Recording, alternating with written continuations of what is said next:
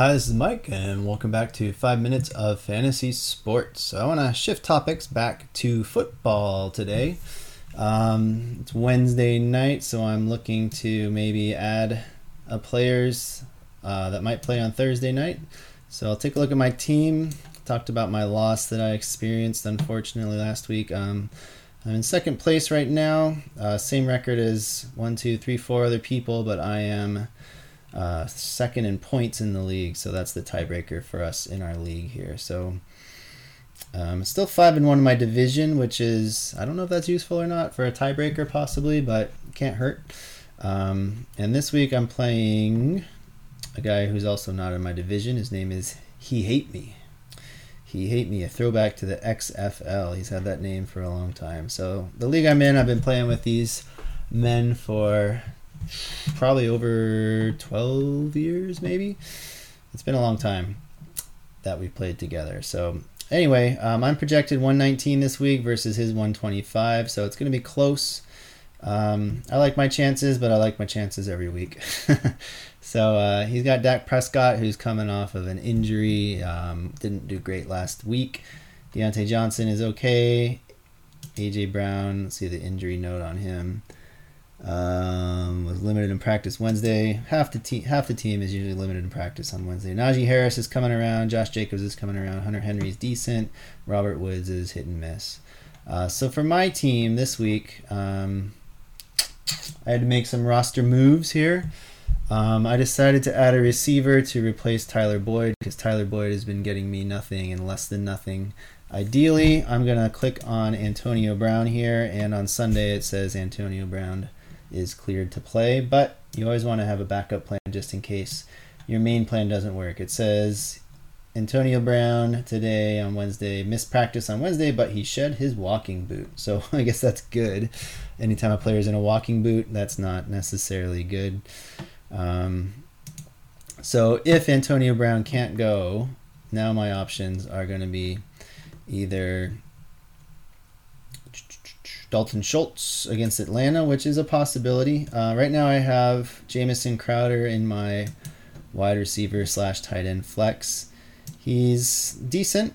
Crowder's a guy who gets lots of targets, 6, 9, 7.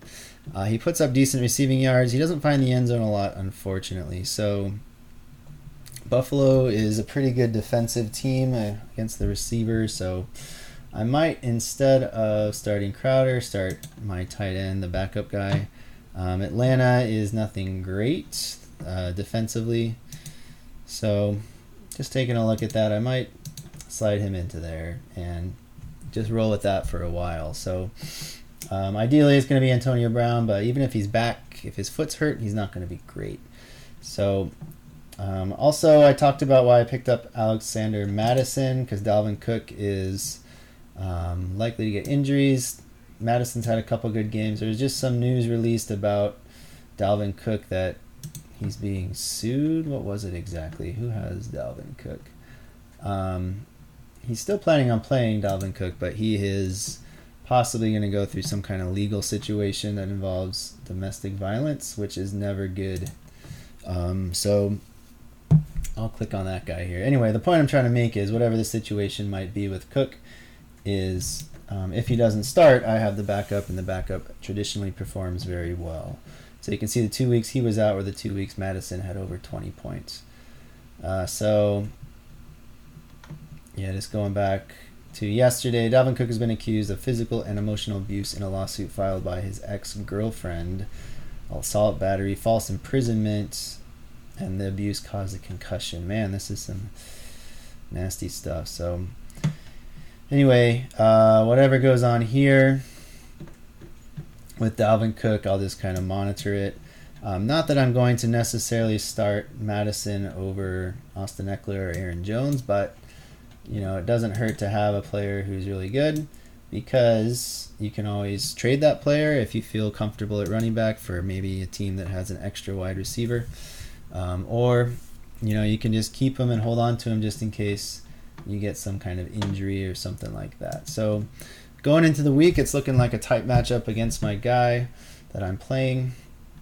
You can see my points went up to 120. I don't know if they changed, actually. I'm probably going to start Kirk Cousins just because I like getting the double bonus for Cousins and Thielen. It's not really a bonus. It's just he's the guy throwing him touchdowns usually.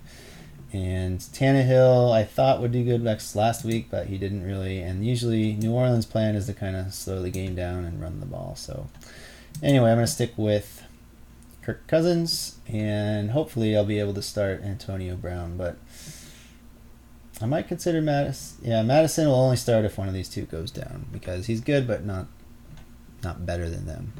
So anyway, look over your matchup. You decide what to do and take a look at your team and see maybe who you need to add either for your bench or maybe a spot start if you're having some bye week issues. And that's all for today. I'll see everybody tomorrow.